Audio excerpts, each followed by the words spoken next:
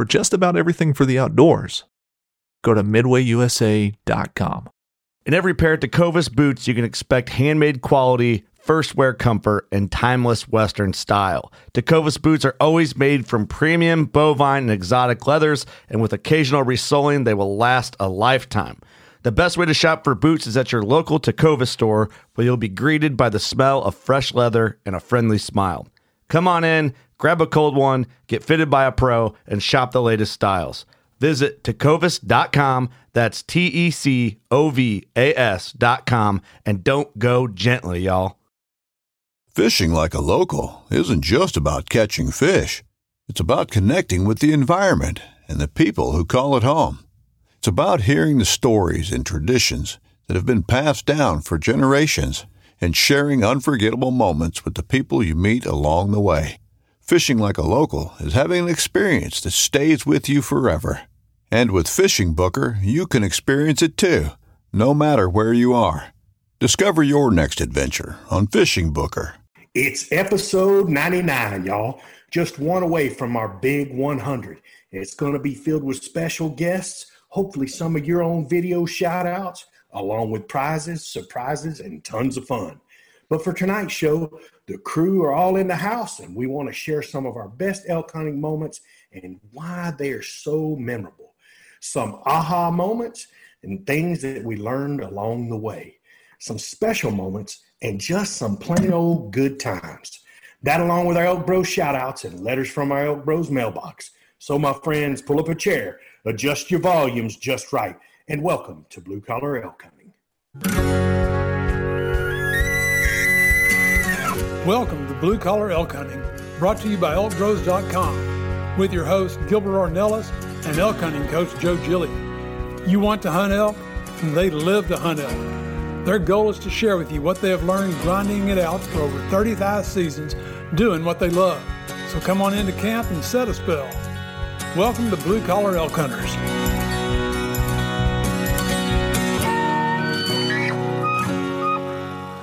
Hello there, everyone. If it's your first time with us, glad to have you. Hope you enjoy the show. And for those blue-collar hunters following our show and grinding it out with us every week, welcome back to Elk Camp. I'm Gilbert Ornelas, the host of your show, coming to you from Spring, Texas, and from Katy, Texas, the co-founder of the Venezuelan Mafia himself, Luis Gonzalez, and from Dallas-Fort Worth area, the other co-founder of the Venezuelan Mafia, Manano Rateron, and from Cimarron, New Mexico, our elk hunting coaches are in the house, Joe Gilia and Leroy the Ninja Chavez.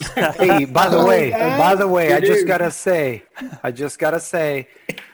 one of our listeners sent in the letter and said, "Hey, Luis, you shouldn't be calling yourself the leader of the Venezuelan Mafia. You should be calling yourself the king of the Venezuelan Mafia."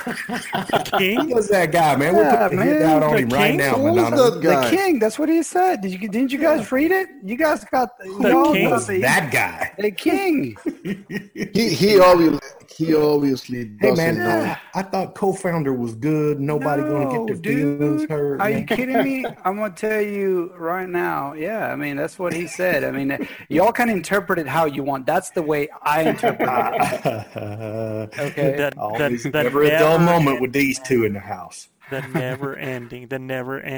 Send me his email address, please. So he said, since you guys are so big on pronouncing, oh no, this is not it. In the words of Twin Lannister, for those of you who listen to Game of Thrones, anybody who GOT on us, man. Are you serious? Yeah, anybody who must say I am king is not king at all. Replace the king with leader. How many times has Luis declared he's the leader? So he's pretty much telling me I should be king. That's not what I'm hearing, man. I don't know. You can interpret however you want, but that's the way I am interpreting it. You are saying you're the king all the time. I'm not. I should be the king. Look, that's why I said co-founders, boys, because that's what it is. As a matter of fact, I'll just put it out there. I'll put it out there for everyone to hear. Big O coined the Venezuelan mafia. So at the end of the day, these big boys are made men, and it's because of us. Made men. There you go. I like that, man. Men. That made men in the mafia. I like that, man. They got made. So we're calling it co-founders. We're gonna find out which one's gonna be the king here before. Well, they might be the assassins, but we're pulling the strings. See, so exactly. That's How all you it is, doing, man? That's all it is. And I got to tell you, man, your video, your South Texas style, hit YouTube, and it was so cool to see you and Logan out there together like that. Joe, what you did with that was so special, man. I can't thank you enough. You know, we put a few little videos together for Joe, and then he lights it up with some really cool production stuff. And you know, I told Logan, I'm going to make you famous, son. And the South Texas Slam is viral. It's pretty cool. We appreciate all the help, Joe, you and Chav give us on the support side with all of the cinematography and everything that's going on, man. There's a lot of cool stuff.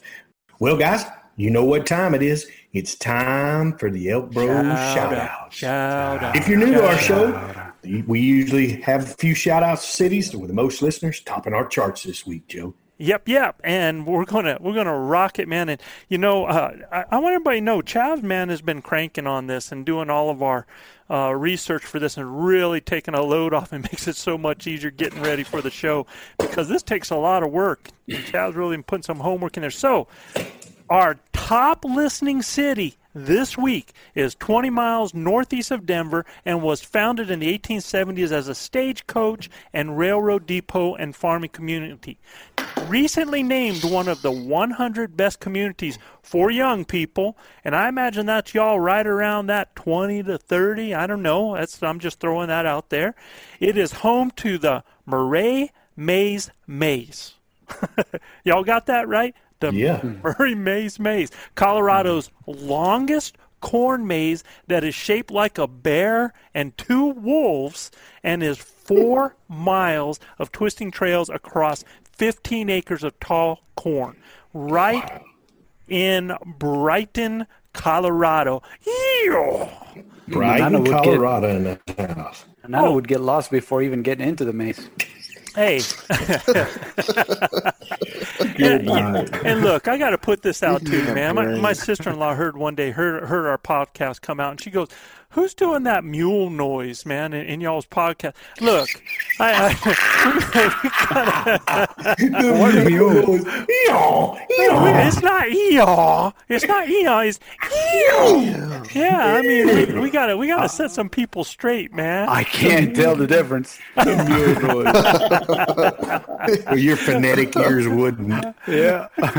Well, but this is a guy that knows the difference between king and leader and all that stuff. Yeah, either, man, so. you know, he went straight to Honest Hungarian and all that, man. Yeah, he went Game of Thrones. Straight Game of Thrones on us, bro. I have no idea what Game of Thrones is, but I'm glad you guys enjoy it, man. Well, look, I'm going to tell you right now, That's all right, man, nobody's you don't know perfect. What you're missing. You don't know what you're missing. Show now. Okay, let's proceed. Our next top listening town booms whenever oil prices are high and falls on hard times when oil prices drop. It is located in an area of eastern Utah where vast oil resources extend into western Colorado. It was first settled and plotted by A.C. Harmston.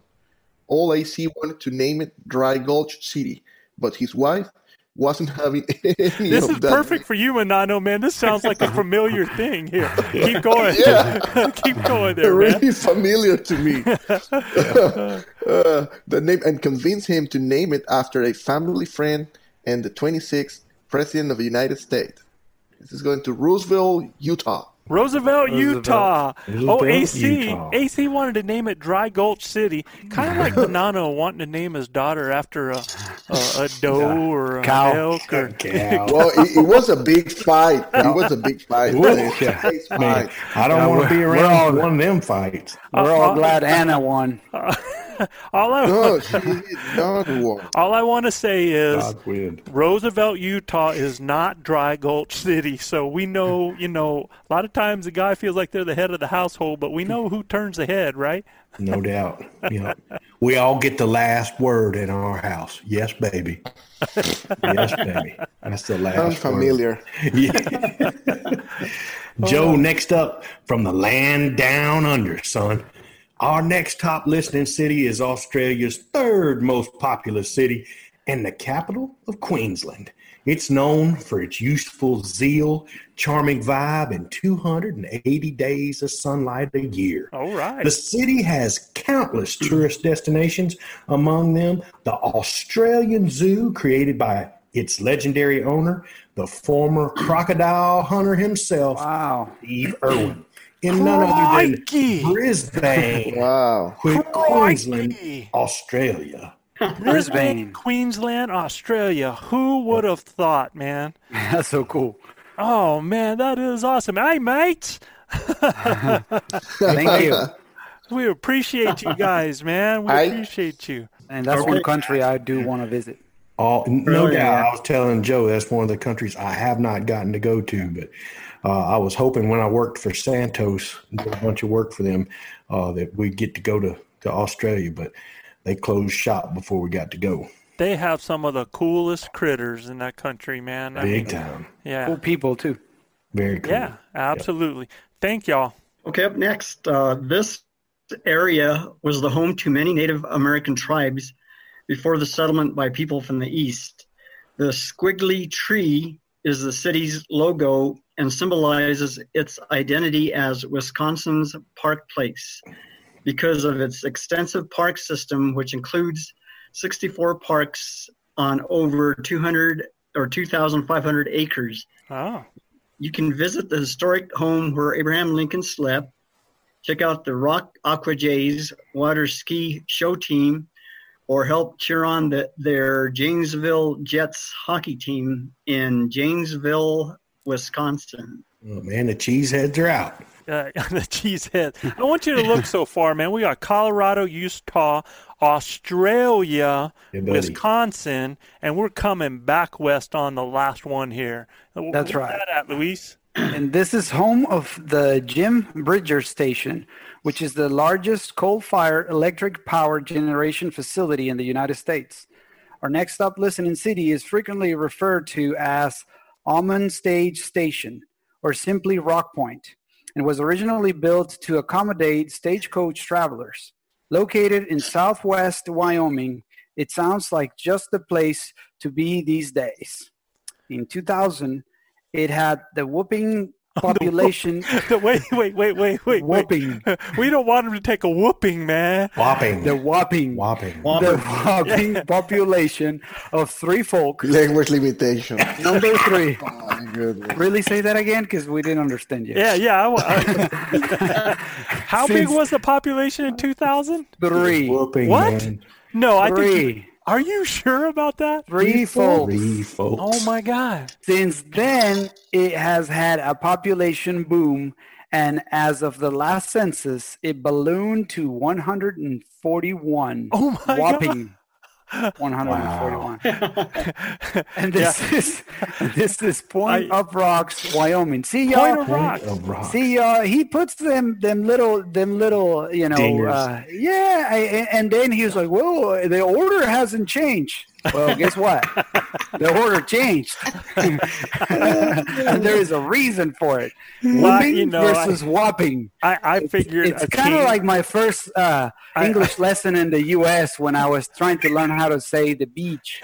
Oh, Lord. I don't go. Don't even pronounce that word. In Venezuela, we had many beautiful, cheap beaches that were close to my house, and you could go there with your friends. No. I say all the time, I'm going to the lake or the pool. I don't know. I don't know. All I want to know is, man, when I go to where was this place when I started teaching, man? I could have taught in Point of Rocks. Yeah. There's no doubt. We'd have had the whole class and all 3 folks of them. All 3 folks of them. Yeah. Way cool, man. Hey, let's get with it, man. I'm glad that we're getting into this right away because, guys, this is going to be awesome, man. The whole goal of tonight's show is to talk about our best hunting moments for each of us that have really made us the elk hunters that we are. And what I mean by that is it has helped us develop into our thought process, what we do when we're out there, how we think about things when we're out there, how we react to things when we're out there. And for each of us, because when you look at this group, man, how diverse is this group? Chav and I going on 40 years out there. Gilbert, you've been in there since, gosh, man, I think it's about 12 years of elk hunting. And then we've got Manano and Luis. I mean, Luis, you going on 6 years with us now, right? I think we're hitting in 6 years. Yeah, five. I think we have 5 under our belt heading into our 6th year, right? So probably. That's 4. And Manano 4. So, I mean, there's all different levels of edumacation here in the and then you got a bunch of intelligent people, and you have Manano as well. It's like super diverse. So, with all of this happening in the background, I think you guys know exactly what we go through, man. When we're out there. Oh yeah, you can kind of get a glimpse of what elk camp's like. 7 days. I think this is a great topic, Joe, and I have several memories to share. I'm gonna start with the first one that I believe. So we're going to be talking about aha moments, right? Yeah, and one of them, it was a long day of walking, as my dear Beto said, it was a hike.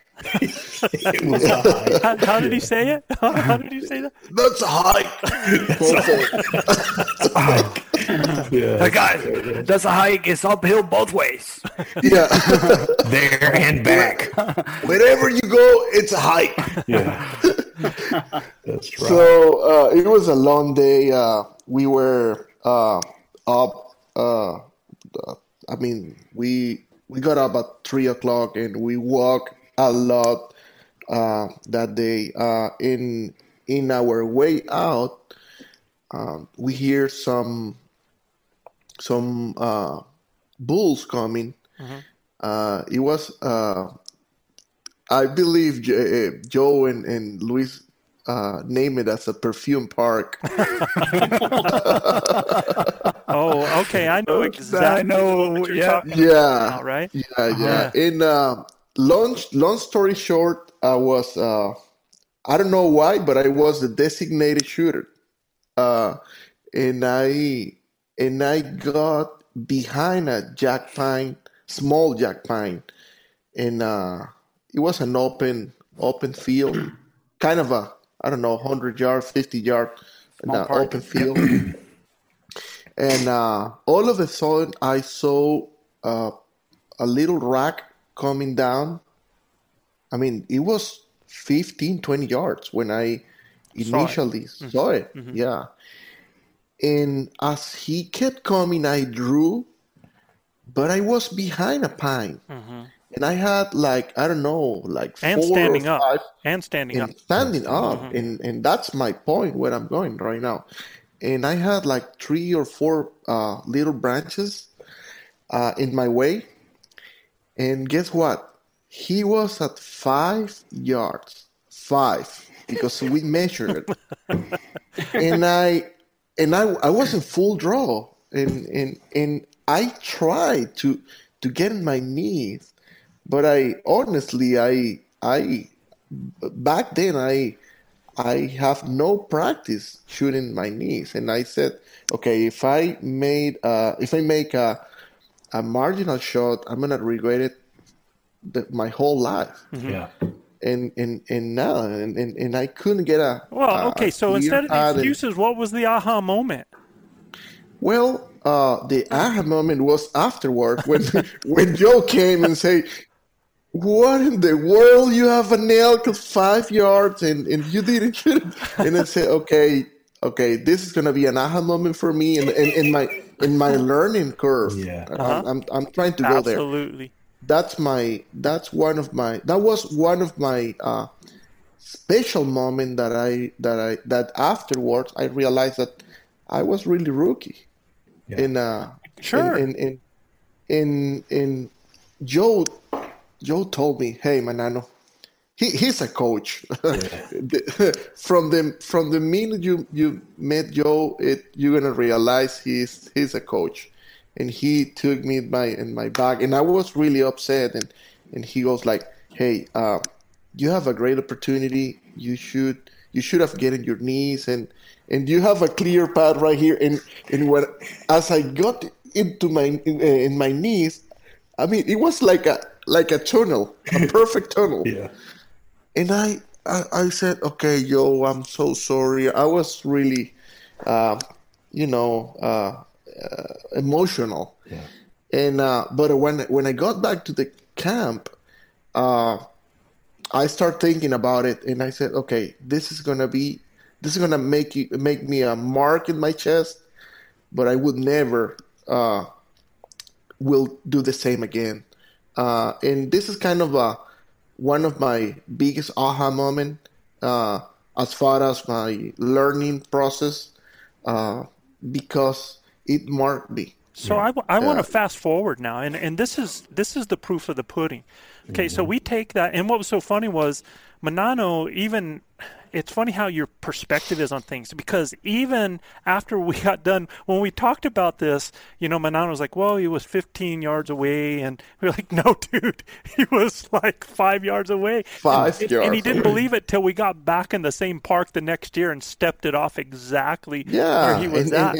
And I was going there because 2 years later, we went there and we measured. Yeah. And you said, hey, it was just 5 yards away. Yeah. And I was, no, it was 15 yards away. No, and I was with y'all when y'all measured it. I remember. And then we start arguing back and forth. And then he pulled up the cell phone. Yeah. And he had the video. And he had the video, and he go, hey, look at the video. Look at the branch. It was freaking 5 yards away. Funny, I watched that video today. I've been looking through all of our videos, and I watched that video today. But it's one of the things that Manano's prefacing it so well, and we want to get out to the listeners is, number one, you don't want to have an object in front of you. You want that behind you. And you want to be from your knees. If you can get to your knees in the timber, a lot of times you'll be able to thread something under those limbs. And they won't, if you keep them behind you, you ain't got to worry about what's in front. It was like a clear tunnel under the pine. So what I want to do though, Gilbert, is that's what I do, and most of the time I do that because of the situation of where the branches are, because of the areas we're in. Most of the time those jack pines, they start growing that 4 foot up there, and it's clear underneath. But there's going to be a lot of guys in situations in different places where that might be different. Right. They got to be stood up because all their growth is down in the bottom. Aside. Right. Yeah. Or there's situations where, like when you killed your bull last year, Gilbert, standing up, you wouldn't have the same angle. That's one of the only times I've shot a bull standing up, Joe. So I would say the key is to make sure that you are in the position with the clearest shooting lanes, and to put yourself in that best position. And you don't want to be behind stuff that limits your shooting lanes, and you don't want to be where you're going to have branches crossing or on the ground have brush in the way. It just depends on, you've got to really look at where you're at, assess where you're at, because I want to fast forward. That was Manano. That was 3 years ago. I want to fast forward now to this year, and when these people see his kill this year, you won't even see Manano, man. He is down on the ground on his knees, and I mean, I take behind a big rock. Manano, I keep looking at it, dude. That bull has to be 10, 12 yards away from I figured 15. Yeah, it was 15 yards away, but it was a big body bull, and that's why it was a big body bull. But what the point is the lessons learned from that moment. I mean, you carried that forward into and the way you moved into position, how you aggressively moved up into position was huge, because that was not the Manano I knew 2 years ago. That you were an elk hunter, an aggressive elk hunter, making intelligent decisions and putting yourself in position. Whoa, you're pushing it now. With He's being honest, Luis. No, but you know what? I wanna chime in there because not only all that is absolutely true because I was there on both occasions, but also the cool thing about the three of us being together during those moments is because we're able to kind of learn from each other. Mm-hmm. So that also served me as a teaching moment as well. So we're both picking up from each other's learning process. Yeah, that's huge. Which is pretty cool. Big time. Yeah, and one of the reason I brought up this point was that I was blind, so focused on the animal, and I didn't see I didn't lay out the possible. The possibilities of the shooting lanes where he could be. Yeah, right? And I realized about the branches after the bull came in. Sure. And that's a point that I will never, or at least I'm gonna try that. Never in my life happen again. So here we have an aha moment of one of the youngest in the group, and let's go to the opposite end of the spectrum. Chav, what about you, man? I mean, what was one of your aha moments? Okay, well, I was trying to think back, and God, there's been tons of them, but I want to give two examples. One that happened a long, long time ago, and one that just happened recently, because every time you get out there, you learn something. And the first thing when I first started hunting with Joe is, we'd hear a bugle that just sounded so bad. You knew it was a hunter that was just, his first time ever attempting to bugle. And we'd go towards it anyway just to see, who we'd run into. Maybe it's a friend of ours from the area. And it turned out it was an elk. And there's a lot of times that Joe and I would split up and hunt different areas. And I would hear what I thought was a very distinct Joe Gillia bugle. and I say, I better go the opposite way because I don't want to mess up his setup. And it turns out Joe wasn't even there. It was an actual elk. So, and I know somebody just mentioned that in a story lately. If you hear a bugle, investigate because you never know. And generally it's going to be an elk. Yeah. So that was one of the aha moment from the past. And then one recently is, Joe was showing me a video of this ultimate predator decoy. And I said, that I don't know about that. It had animals running right up to the decoy and stuff. And I said, well, maybe it'll work, but I just can't see it working. And Gilbert, Joe, and I were caught out in the wide open by three small bull elk, and they just looked at that decoy and came right in. And I think Joe missed the first shot, and they stayed in the area. So it was like, okay, I'm a believer. I'm not a skeptic no more. So that's something that I learned, just recently that, those decoys do work, Yeah, that's huge. And, I mean, it's all about selling it. I mean, because we've had you're going to see on video where me and Gilbert we get caught out in the open. We pop open the decoy, but Gilbert's off my shoulder and I'm kind of walking with it. And there was a little bit we still had that bull still with Gilbert off my shoulder, all of this mass behind the decoy between the two of us, because I ain't a small boy. And I'm on behind the decoy sticking out kind of on each side. Gilbert's on my shoulder trying to videotape. We're having a conversation. You shoot it. I don't have the shot. We're talking.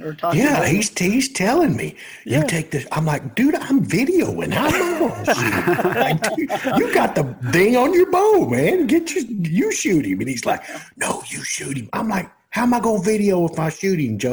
And the bulls are all standing there looking at us like a calf looking at a new gate. The bulls at 45 yards still came into 45 yards and was like, he would start to go. I'd cow call. He'd go, what the heck? And he'd turn broadside.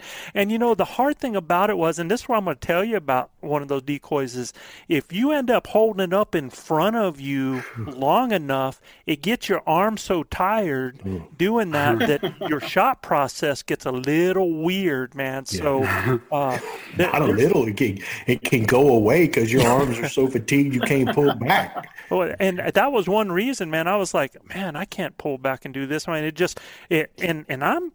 mean, I'm pretty strong, but man, you also have to realize when things aren't right, and you got to make those calls. And with that brush between that and the way I was going, I was like, well, I'll just cover your shot, Gilbert. Gilbert's like, I can't shoot, so you know, I can't. I don't even have my bow ready. I got my video camera out, man.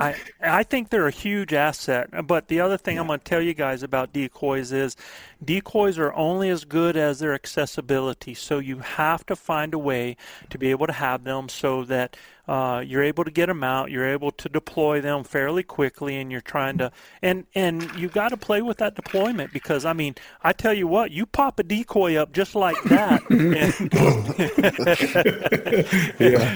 it can send them in another county. So we've that's an aha moment, right? Yeah, we've had a few decoy. So the and you don't want the sun at you in front of you either, because standing up there with a decoy and your shadow in front of it. Whoop, yeah. So those have been some aha moments, man. For sure. What about you, Brother Luis? All right, brother. I got a few, and you got ton of it. Of course I do. Everything's an aha moment, right? Yeah. I mean, so no, one of the first ones is very similar to what Manano went through. It was that first shot opportunity I had the first time I went elk hunting with you guys, and you know, we had a small window in which that bull went through the tree behind us, and you pulled me by the backpack and put me in position through where we just had a window and stopped the bull right in that window. Mm-hmm. So I was kind of froze, right? I mean, that this bull came from behind us. You were calling and we didn't realize, and we had one come in silent from behind, and he kind of started slowly walking away, and I was just kind of standing there, not sure what to do. And I remember you pulling me by the backpack and just moving me in position to where there was a shooting window through the brushes, and that's where I took the shot. So it again, for me, it's just like understanding the animal as far as what they see, what they care about, what spooks them and what not. That was kind of one of those, okay, maybe I have a bit more of flexibility than I think I do with these animals. Flexibility in what way? In the forgiveness as far as movement. Okay. That, you know, when they're moving. Yeah, you could be a bit more aggressive and still may be able to get away with it, and also get an opportunity, which if you don't move, then you won't get an opportunity. Absolutely. And that's the one thing I want. I want to define that aha moment in that there are times that if you're complacent, we only get so many opportunities. Yeah. And sometimes an opportunity all falls into place itself. And there are times that an opportunity is close to lining up, but unless you do something additional, you're not going to have the opportunity. So you've got to make a move, or it's opportunity lost. And again, I want to fast forward from that first time that you and I ever hunted together. And I literally, guys, I mean, he's frozen and that bull's over. He's in a position where he's not going to have a shot. And I know he's not going to have a shot. So I literally grab him by the backpack and pull him over in front of me and put him in position and go, there it is, you know. And now I want to, again, fast forward some years after, and I believe this is the year before last. Yeah, it's 2 years ago. And you have a bull coming into you, and it just happened the way he came. You ended up with an aspen tree probably 8 feet in front of you, blocking your shot. And you realize the situation, you step out to the side at full draw and close the deal, man. It was a total learning curve process where I saw the growth, man. I mean, it was just so cool to see that. Yeah, it was. And the other thing is, you know, lucky enough to have the off-season experiences hunting down here that have given us archery learning moments, right? Aha moments.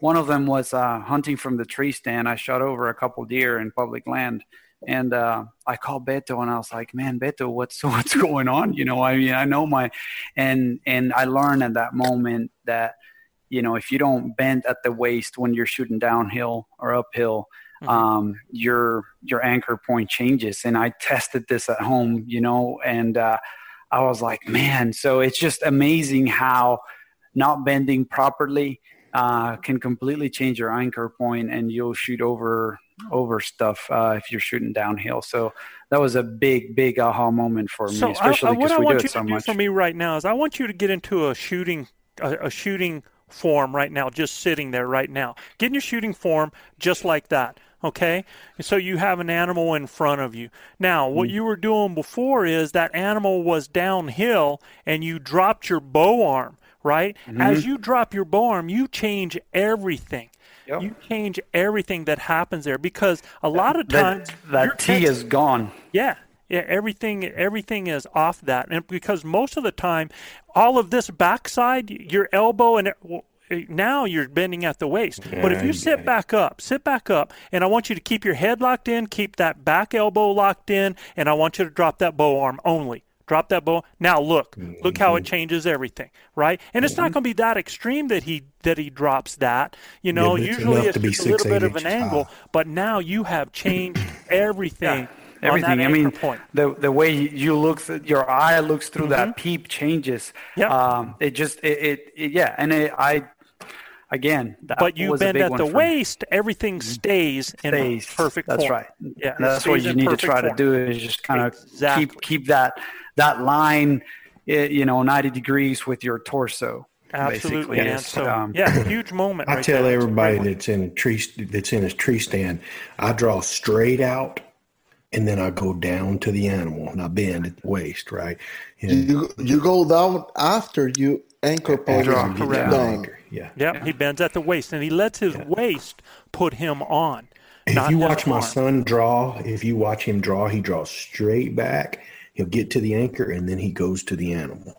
Right. And and what he's talking about is when he goes from Texas to the mountains, now we're going up and down with shots. So we might not be in a tree stand, but we're shooting elevations up and down.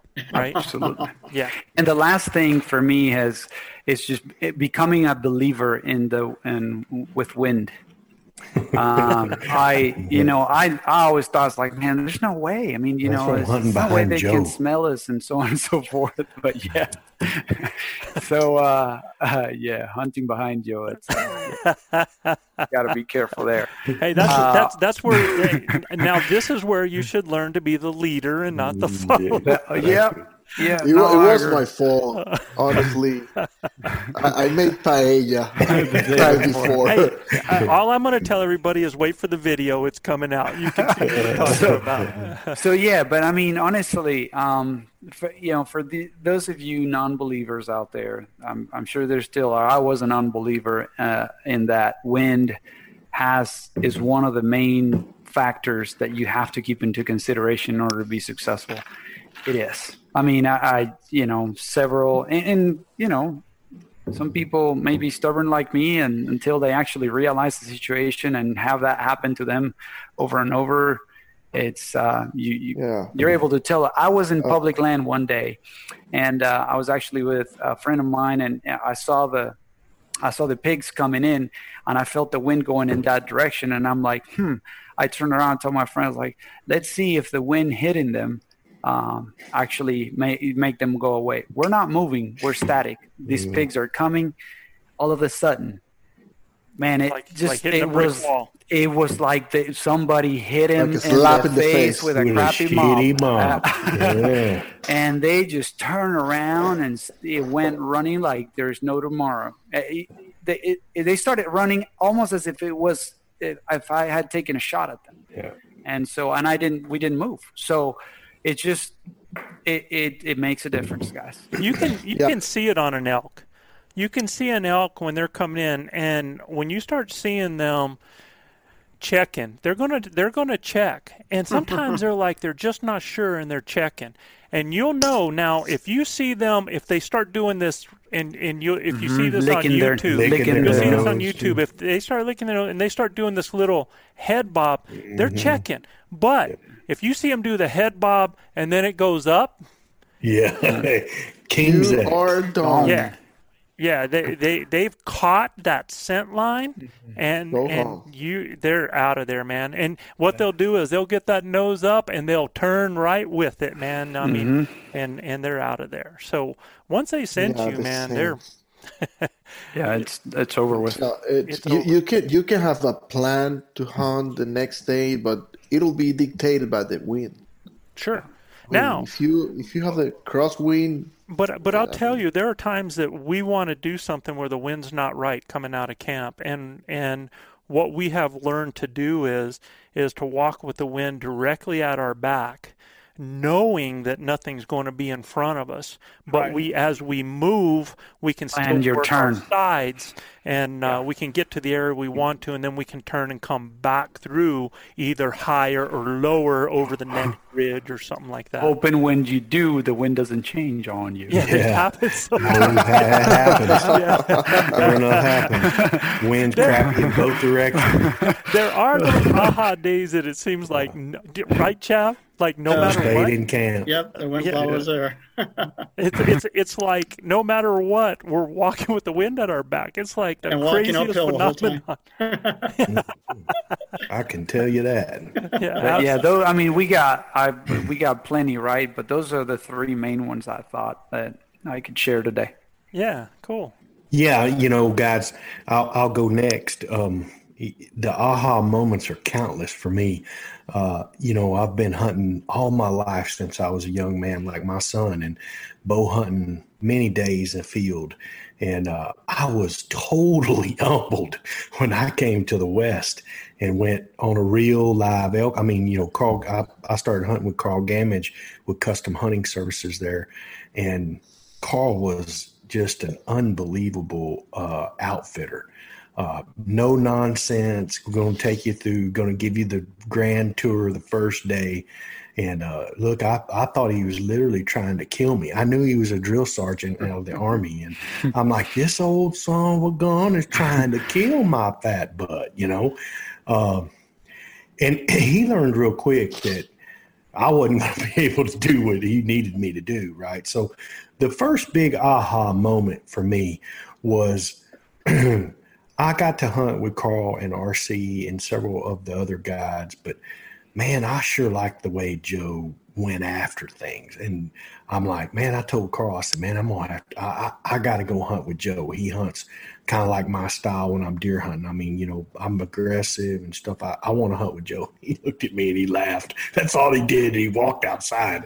He's thinking to himself, that fat son of a gun, with Joe Julian. I promise you, man. At the time, I weighed 335 pounds, right? I mean, I was big. And so I talked to Joe several times. Joe had an aha moment, and he's like, I don't know if I want this big fat son of a gun up hunting with me or not. But he challenged me, and he said, listen, you lose the weight, I'll take you hunting, but you got to do the work. So I did the work, and, it took me a year to shed about 60 pounds. It's about 60 because I came in about 275, 280. It was a big change. Big, huge change. Yes. And so I could take one break going up the chute instead of 10 breaks, Joe having to drag my butt up the chute. So I would just look at the chute is a real steep area that kind of a trail that you use to get from one elevation to another. Yeah, real quick. And look, when we first started hunting with Carl, you didn't have no motorized vehicles. It was walking straight out of camp. And when you hit the first ridge, it's like that. Okay, I mean, straight up, little tabletop to a road, another one. Oh, yeah, you're at the top. It's straight up from there another 1,000 feet, right? And so, look, Joe, they love doing it. And Joe was the best guy. He was in great shape, man. So I got my butt look, round is a shape, people. So I got my butt a little bit less round and got up there with Joe. And he put me on bull after bull after bull after bull. And a couple of years of him putting me on bulls and me passing bulls, he finally cornered me up, and we had an aha moment. He goes, "Look, dude, you got to quit passing these bulls up, man. I can drag these things in front of you and you draw and count coup and everything. That's great, but you got to quit passing them up." I said, "Joe, it's my money. And I'm going to tell you right now, I'm not shooting any bull. I'm shooting the bull. So call me in a big one, Joe." So we had some, I even shot a couple of bulls that were marginal hits. They found one of them one time. The next year, we didn't find one of them. But I learned some incredible tracking skills, and I learned some incredible elk behavior getting inside of a herd of elk. Make a long story short, Joe, I think it was the second or third year I hunted with you. You called a big bull in for me, and I made a really good shot, but it was still it was a killing shot. But I got one lung in the liver, and the bull was quartering to me a little bit. So we ended up finding him the next day. That was a long, lengthy. It seemed like that night was going to go forever. I mean, I'd wake up 10 times and it'd be like 11 o'clock, 12 o'clock, 1 o'clock. I'm like, oh my God, I needed to get to 7 here quick, right? So we get up and we find the bull, and it is amazing jubilation. We had some help, and the guys that, if they're listening to this podcast, they know who they are. Couldn't have done it without them. It was an amazing moment. Got to share with my brothers. I got to share it with the late great Carl Gamage.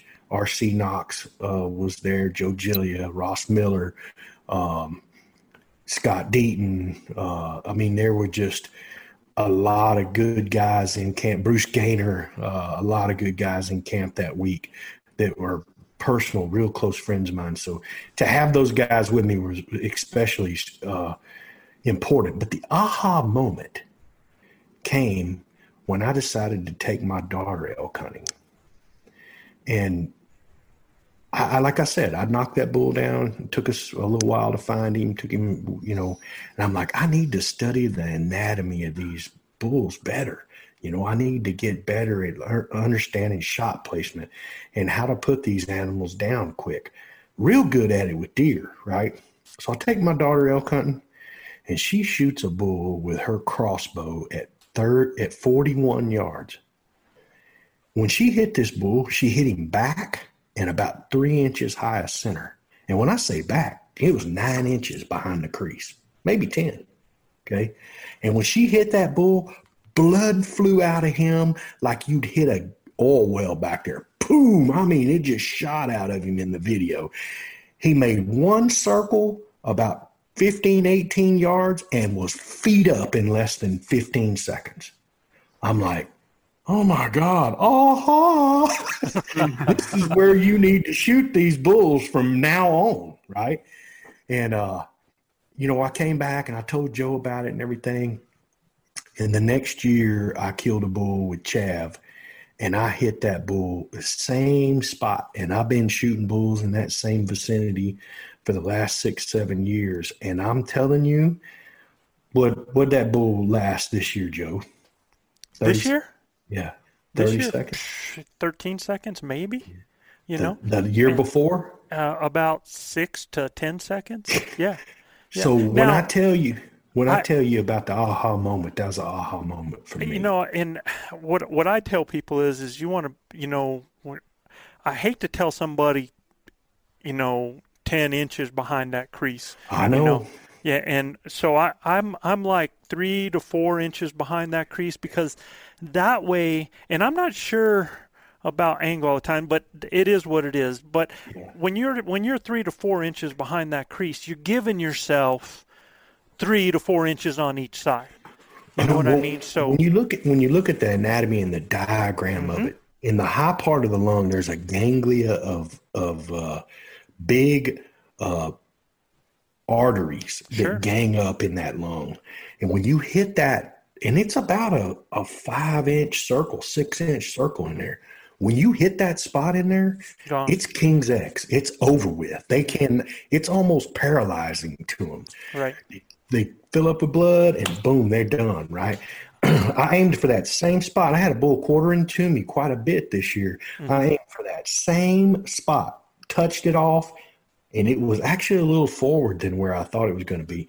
And it was money. And that bull was feet up and, like Joe said, 15, 18 seconds. Same thing. My bull must have died in 10 seconds, man. I mean, it didn't go 30 yards and he was feet up. But that's what you just said, though, was my key point that I'm making, because you said, I hit it a little bit forward of what I thought, and you were still on the money. And that's why, I think for most guys in that moment, and we're talking about our grinders out there, most guys, they, especially if they're white tail oriented, they're always looking at that shoulder, right?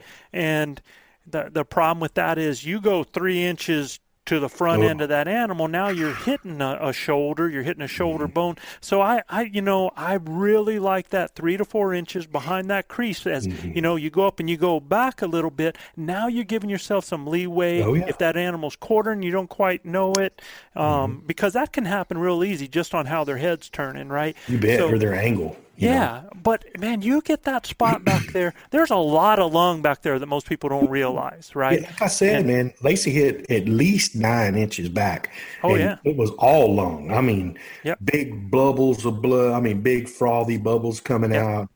I'm like, man, there's a lot of room back there, Absolutely, man. So that's why I tell you, like Joe said, if you're 3 inches from the crease, you got 3 inches to the crease, and then you got 3, 4, 5 inches past the crease back there. That's a perfect spot, like Joe's saying, that 3 inches behind the crease. I'll say 3 to 6 inches behind there, man. Yeah. I mean, it's and depending on angles, right? Right. And for me, I like to be a little bit high center. If I can get center, that's perfect. I made a 58-yard shot with Chav, and it was center punched, but it was back. It was a good 6-8 inches behind the crease, but center punched. And that bull didn't run 35 yards and died. No, he was dead before he thought about it. Yeah. So those are aha moments for me. Is not about just getting on the bulls and stuff. I mean, that's unbelievable, the stuff that you got to do to get your body ready for that. And when you are ready, when you are physically ready, you're mentally ready, and then you learn the anatomy. And I tell guys all the time, if y'all don't understand the anatomy of elk, or you think you know it, y'all go back and watch our anatomy podcast. It's the best podcast in the world for that. I got one other aha moment, Joe. Grinders tuning in, thank you for listening to the Blue Collar Elk Hunting Podcast. Our goal is to share our knowledge and help you flatten that learning curve so that you too can have some of the very same incredible experiences that have given all of us here at Elk Bros a lifetime of memories. If you like what you hear or see, you can get all of this information plus so much more from our Base Camp Elk Hunting Training Camp, the first in a series of online courses from our Blue Collar Elk Academy. Our Base Camp Training Camp allows me to use my coaching style and share almost 40 years of elk hunting experiences successfully hunting elk on public lands, as well as over 20 years guiding hunters of all ages and experience levels. This course will be like nothing you have ever experienced in concept and structure, using success-based coaching techniques that will elevate your confidence and skill sets.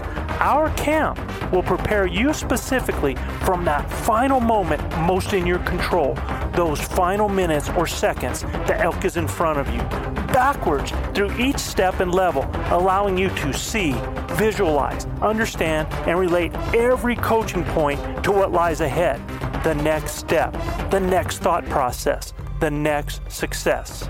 Because y'all, you've already been there. You know what it looks like. By tapping my 30 years of teaching and coaching experience, our camps are developed considering multiple learning modes with text, visuals, audio, as well as video. And Base Camp will benefit those new to elk hunting all the way to the 10 to 15 year vet. So if you are looking for that one thing to help you fill that tag this year, invest in the most important piece of equipment there is, you. and your elk hunting knowledge. You can find the Blue Collar Elk Hunting Academy and the Base Camp Training Camp at elkbros.com. That's ELKBROS.com.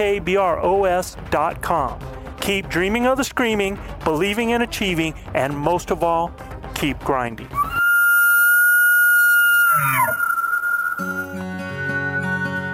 And it was, for me, understanding that when you're shooting downhill, okay, when you're shooting steep angles, you don't have to use pins to do that, okay? I learned ease, and now look, I want everybody to practice this when they go out. But a lot of times we got to shoot straight down the mountain or, straight up the mountain. I actually did this. I shot at a big mule deer one time with Carl Gamage, and he told me it's 31 yards. Well, it was straight down the hill. I used my 30-yard pin, and I slapped that arrow across top of his back. And I mean, man, 31 yards, brother, I ain't missing no deer. I'm going to tell you straight up, I'm going to center punch him every time. And I said, man, that deer must have dropped down. And Carl said, oh, you just shot high. You missed, I'm like, I did not miss. So I went down there, sure enough, had hair and a little bit of blood, not much. Just slapped him across the top of the back. So I got back to camp, failure moment. I'm like, man, I got to eliminate that. So I didn't even pick my rangefinder up. I just went down there and I put it down there 40 yards downhill with my rangefinder after I shot it. I shot it with my 40-yard pin. I missed the whole dang block, shot clean over it. I'm like, what is up with that? So I shot it with my 30-yard pin, and I barely stuck the arrow in the top of the block. I'm like, man, I grabbed my 20-yard pin. I mean, money, right in the 10 ring, right? I'm like, goodness, right? Fast forward this year, shooting down the mountain, right? I'm 57 yards. I used my 40-yard pin, really gapped it with my 30 and 40, sent it, and it was money. Because I knew that I've been through that before. But it's that aha moment of me having to go through that. You guys need to practice that shot when you're shooting in the mountains, right? Especially out west. One thing that's going to tell you that, Gilbert, that people can only do by practicing that. And it's hard. It's hard to duplicate it unless you've got the areas to do it. And what's cool is Luis, I saw a video of Luis shooting in one of his places that he goes to shoot 3D targets. And they had an upper level that he was able to shoot from so that he could mimic some of that stuff. But we do that together at Texas Archery. Yeah, it's awesome, man. But the thing is you got to realize how much of that waist bend you're doing. And that's going to do a lot of key for you. I mean, if you really feel yourself pinching on that waist, that tells you maybe now I'm in my 20 pin at that. If you're not pinching all the way down, then maybe you've got to do that stuff you've got to feel it. You've got to have something to gauge it by. That's a good reference, Joe. I like that actually. It's just depending on how much you're feeling your back incline, and use that as a reference. Exactly. That. Either way, like if I'm having to go up, you're going to get a pinch in your waist that's going to tell you how extreme you are. If you're not feeling that and it's just a slight, then you're not going as far down as what you think you are, right? When you're bending down. So those things, just feel it, and when you're taking those shots, really observe what your body's doing so that you can carry that into the woods. Because other than the way you feel, you're not going to know, because the mountains are different from a tree stand in that you might feel like you're on flat land sometimes and you're not, right? So it's a little bit different. For me, my aha moments have to do with me as a caller and with me probably mentally as a person in some ways, I guess is the best way to put it. I think as a caller, I've had two really huge aha moments, and both times I'm with Chav. One time we have a small raghorn in front of us, and that small raghorn, probably when we have him in front, I mean, we're out in the type of area where there's junipers and everything else is kind of clear around there and some grass and stuff. And so we have a clear sight of this animal. We have some stuff around us so that we're good. If he's coming in, have some trees off to the right, some aspen and stuff. But clear view of this bull at 80 yards, and he's ripping out a tree with his horns. And so me having to always be the person to call things in, I look at this bull and I'm like, here, man, I'm gonna give him to come in. But we all think when we see a smaller bull. Now, when I say he's a satellite, he's bigger than most raghorns. He's a nice bull. But in my mind, I'm going, well, I don't want to scare him off with an aggressive bugle, so I'm just going to throw out a little, juvenile bull, man. We have other names for it. But I'm just going to throw that out there and sound like a weak bull. And I do that. He would lift his head, and he'd go back to the tree. I'd do it again. He'd lift his head, and he'd go back to the tree. I'm getting frustrated. There's a point where I'm going, Chab, I'm going to friggin' just stand up and walk in and go shoot this son of a buck, which I probably should have done in the first place because he was so preoccupied, right? So I got caught up in wanting to call. So here's the interesting thing. I said, I'm going to try one more thing. I turned back behind me, and I screamed like the gnarliest, biggest herd bull that you would ever hear, man. That bull hears that and gave me the exact opposite reaction of what I thought he would do. He turned, and he's coming, and he comes right in, and yes, so another aha moment is he actually comes, he's going behind two aspen trees at 30 yards, and so the first thing in my mind is, well, I'm going to draw so he doesn't see me, and I'm going to draw back when his head gets behind the tree. Well, I do that, and everybody that's listened to us now knows exactly what happened. I draw when his head goes behind. As I'm finishing my draw, he comes on the other side. He catches the movement. He stops broadside staring at me for, I don't know, it seemed like 3 daggone months before he decided to take another step, and I was able to finish him, right? Vitals behind a tree. Yeah, I mean, I was at full draw forever till he finally relaxed and took a step to where I could take him. So, that lesson with the behind the trees, you never draw until they're in the clear because they're going to stop. Now, the other aha moment was, and I want you to hear this, people calling, is why did that bull not come to a lesser bull that he wasn't worried about and came to a loud-sounding herd bull? Well, I'm going to tell you why. That lesser bull meant nothing. If you're in a bachelor mood, if he's in that pal mode, well, yeah, he might go over there. He wasn't in that pal mode. He's in there raking that tree. He's feeling his oats a little bit. So he don't want to go over there with a bull that don't mean nothing. He heard that mature, aggressive bull down there and the type of bugle it was with that lip ball sound down there and that message. What is that message? That message is that's a herd bull displaying for what? Cows. Right? Yep. Now he's interested because now he knows he has a herd with cows. And he's not interested in going and getting his butt kicked, but he's interested in going and dragging on that herd to see if he can go ahead and have him an opportunity at a cow. Remember, herd bulls are not able to breed a cow but one time in that amount of time, and other bulls are going to have the opportunity, and that's what those satellite bulls are waiting for. So that's what I want you to understand is not always is sounding like a smaller bull just because you don't want to scare something off.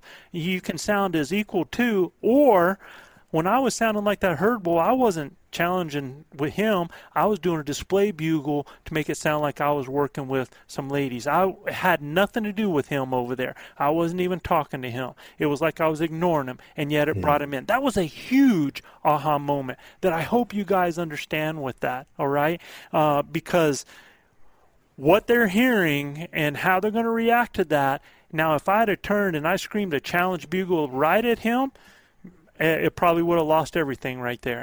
And I'll tell you, the other aha moment happened when Chav and a buddy and myself, we were going to an area. We always used to I put my bow on the front of my ATV, just hook it into, those little bow clamps that would be on the front of an ATV. Well, what happens is as we're going, it's muddy. I get some mud inside one of my cam grooves, and I always break my bow over before I go into the woods, and I go to do that, and that mud inside that cam groove blew my bow up.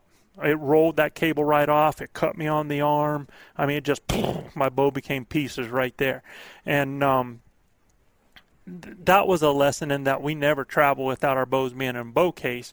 But that was just a catalyst for the lesson I learned, because after we got done that day, we got back to camp, and I told the guys, I said, I'm heading home, man. I'm going to go get my second bow. And about that time, I don't know, I had probably killed about 20 bulls in the last 20 years, and I had never made a big deal out of it, but guys that I hunted with kept track of that stuff, and would always talk about Joe's streak and everything, almost to the point where it probably got in my head a little bit at sometimes, put a little pressure on me, but that's okay. I put enough pressure on myself. But I got home, and when I got home, I came in the front door. My wife is just, what are you doing home? You're supposed to be up in the mountains, It took a long time to get out of those hills and get back home, and I get home that evening, and I said, well, babe, I said, my bow blew up, and, I'm going to have to go get my other bow set up, go out and shoot it and everything like that, and, and the first thing I did, and I hope you guys listen to this, man, was I gave myself an excuse. I started giving myself a justification. I started feeling a self-fulfilling prophecy, because the first thing I said to my wife to take all that pressure I've been feeling was, I said, I guess there's going to be a year I don't get one. I mean, that's exactly what I told her. I guess it's going to be the year I don't get one, my bow just busted, and I've got all these excuses trying to get another bow ready and blah, blah, blah, and everything like that. And, my aha moment came from my wife, and she don't cut me no slack, let me tell you. And the good ones never do. And she looked at me. Here I am. I'm 6 foot, 220 pounds, and my wife's like 5'2" and a quarter. 5'2" and a quarter. That she always reminds me of. She's about 105 pounds soaking wet. She looks up at me and she says, she said, I never thought it was about the equipment. I thought it was about the hunter behind the equipment. I mean, you talk about hit in the face with a crappy mop, right? Yeah. Oh, she drove that dagger down deep, and I mean, she called my bluff right there, Yeah. And she was exactly right.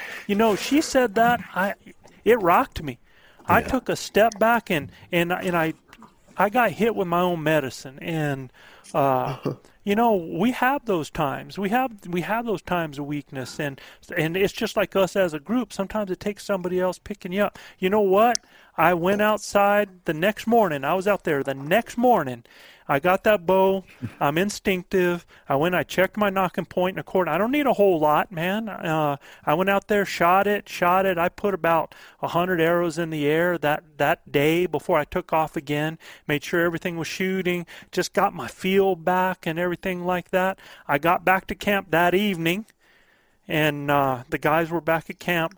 Went out the next morning. After we've been hunting, I don't know how many days, Chad, we had been hunting up there. I can't remember, man, but it had been quite a bit. Went out the next morning after all of that and killed my bull that morning. That's awesome. Second-hand bow, and, just doing what I do. And forgetting all that other stuff and it's not about the equipment. It's not about the gear. It is about us. It's about our abilities. And so I think that is a huge aha moment that all of us keep trying to pass on to all you guys out there, is that, there is no secret piece of equipment that's going to make you consistent every year. You are what's going to make you consistent every year. Your knowledge, your abilities, your skill sets. So that was a huge one there. So well, it is about the equipment when when Luis got the new bow, and I know have the new bow. It is, of course, about the equipment. Oh man! Yeah, he wouldn't have got it if it wasn't for the bow, right? Oh Yeah. man! I wish you would have caught that on video. That would have been epic, man. You know what? Some things are not meant to be videoed because I thought I was videoing it. Yeah, that was classic. That was pretty classic. Yeah. But so let's put it back a little bit. And when we say it's not about the equipment, you have to know your equipment. You have to be proficient with your equipment. That's all part of it. But it is the tool. It is just a tool, right? Mm-hmm. You are the master behind the tool. I mean, I can give people a hammer and tell them to go build a house, and if they don't have a clue what they're doing, that house ain't going to happen. It's going to look like Doesn't matter if it's the best hammer in the world. It doesn't matter. Exactly. It can be the highest priced hammer in the world, man. But you got to know what to do with it. You got to know what to do with the hammer. All right. So let's talk about special personal elk hunting moments. Oh, man, Joe, I got so many, brother. But we don't have a 12-hour show. I'll just go real quick. Okay. The very first elk I saw with you guys. That first morning we went out. First morning we went out walking out of camp. You guys didn't get to see this elk, but I did get to see it, and that was like priceless for me. It got me hooked when I saw that elk coming. I was like, wow, I didn't think they were that big. So then the first elk I ever called in, and Joe, took me out later in the afternoon to a park, and we sat down and you kind of walked me through the process of calling, and we started making sounds with the diaphragm because that's what it was back then. It probably still is a little bit, but man, we started getting responses, and we actually got some elk to come in, and that was like, I was in cloud nine that day. I just couldn't believe that, that it could be done, Me either. So, and then obviously the other great moment was when I actually called in the elk for Brandon and Manano. So being able to call that elk in a couple of times for those guys was like, it felt so rewarding. And it's such a huge accomplishment, right? Because that to me is like the ultimate goal is to be able to call in an elk for either one of you guys, and you guys be able to harvest that elk. So what does that do for your mentality as a caller? It gives you, it validates your efforts of practicing, and it gives you, you feel more comfortable doing it, Yeah. You can. Yeah. You believe, right? Absolutely. Yeah. So, because, I mean, at the beginning when I was out in the woods and I would try to kind of throw out a little cow call, I felt embarrassed to even do it. Like, it's as if people were actually listening to me. I could hear Beto saying, "Oh my God, that sounds like a friggin' cat." You sound like Brandon now. Like, whoa, man. Whoa, no, come on, put that away. So yeah, I mean, it gives you confidence and makes you feel better. It's like, well, I mean, elk can also sound pretty bad, and you can still call them in. So it's absolutely, man. That worked. And then being with Manano when he killed the elk, not this last season, this last hunt, but the one prior to, when we were all set up in a triangle and that bull was coming in and he shot it. And I got to see the whole thing, the arrow flying. And that was the first time I was with Manano watching him kill a bull. So that was epic for me. And then lastly, obviously, my first elk harvested with both of you guys, which I filmed. You did. And it was a camera A star. Triple A. Instead of improving, though, you've kind of degraded with the years, but that's okay. You started off good, though. You started off really good. Oh my goodness! But yeah, those are those moments, and in that one moment when I was super emotional when I harvested that elk, extremely emotional. It was just like just so many things going through my head.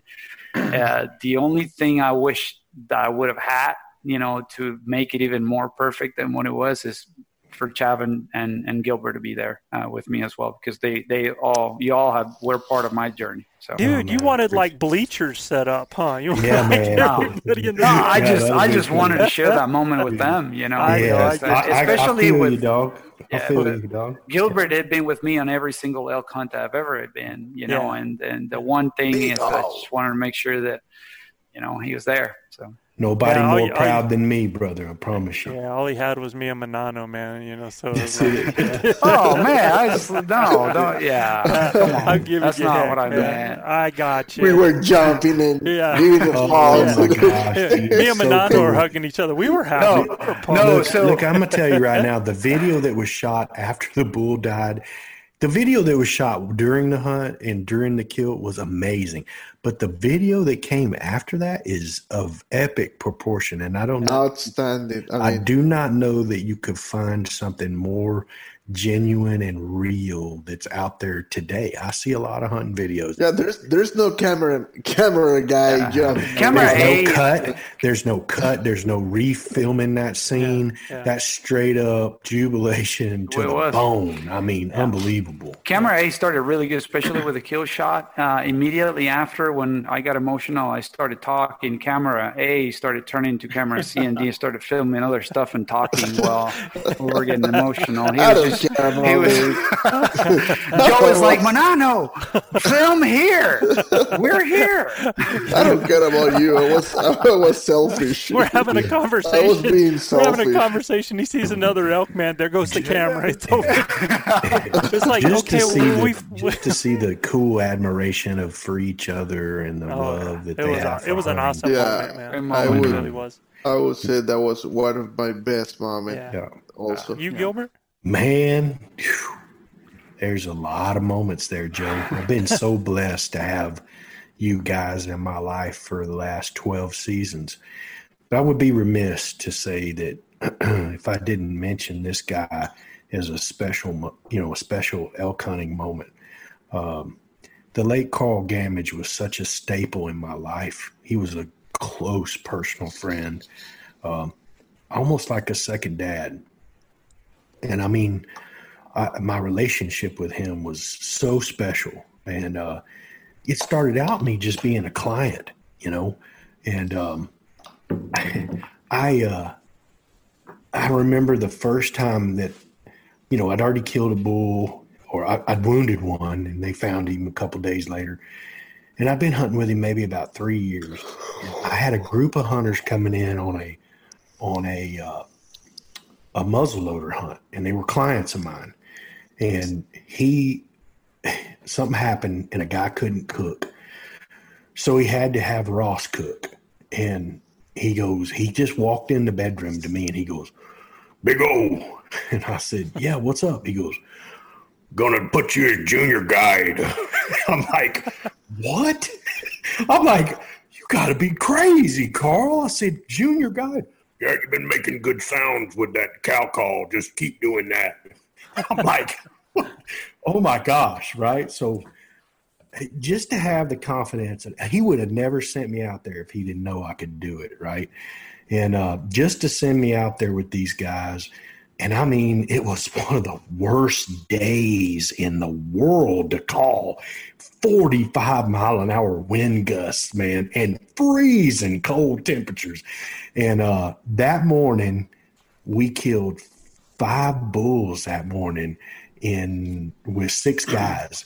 So all 5, there were 5 bulls hit the ground that morning. My customer that was with me, a really good dude named Jeremy Christofferson, he was just, stoked to be in elk country, and wind was blowing. We really didn't feel like we were going to see anything, but we had the wind in our face, man, and we got in the middle of this little spot, and man, I took my cow call out, and cow called the first rip and didn't hear anything. We just kept moving forward about 200 yards, and I stopped, and I thought I heard a bugle. And I said, "Did you hear that, JC?"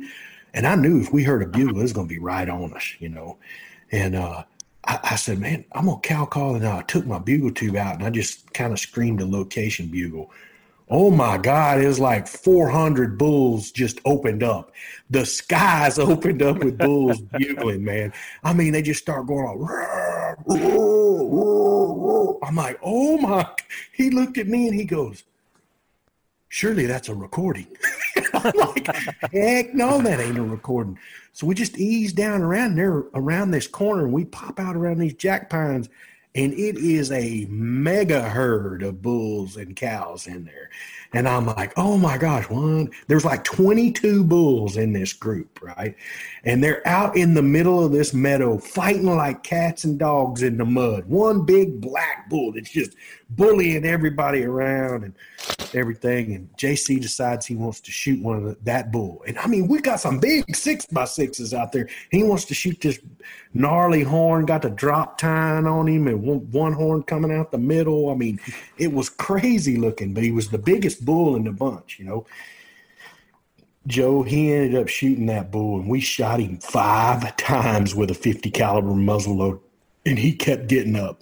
The last time he shot him running down the hill right at us in self-defense, and he shot him right in the chest, and that did him in. But he took 5 shots of a 50 caliber muzzleloader.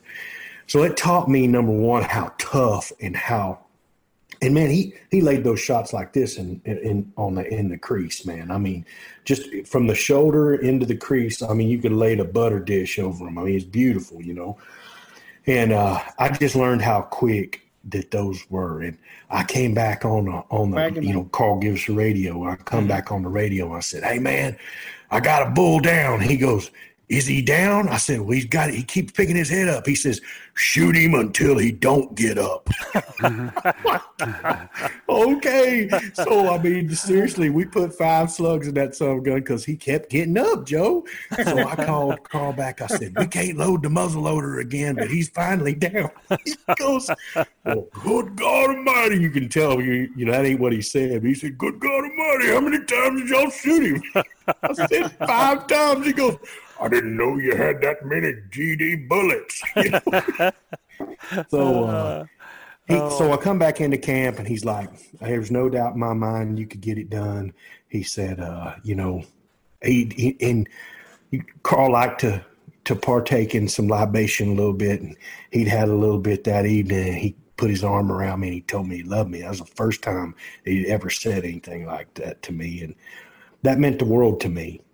To have that guy's admiration and his, you follow me? Have absolutely, his man. Love and admiration. Mm-hmm. So it was a beautiful moment, being able to hunt with one of the great men in my life. And then, you know, Joe came to me after Carl passed, and he said, look, we gotta do something here. We gotta keep this going, you know, somehow, some way. And we found a way, didn't we, Joe? Yeah, absolutely, man. And what you guys are seeing is the way. Yeah, it's the product. It's the product of it. You know, the other special moment, man, was me killing my first bull, watching my son kill his first bull, watching my daughter kill hers. But for me, the special elk hunting moments was the first time I got to meet Chav and hunt with him.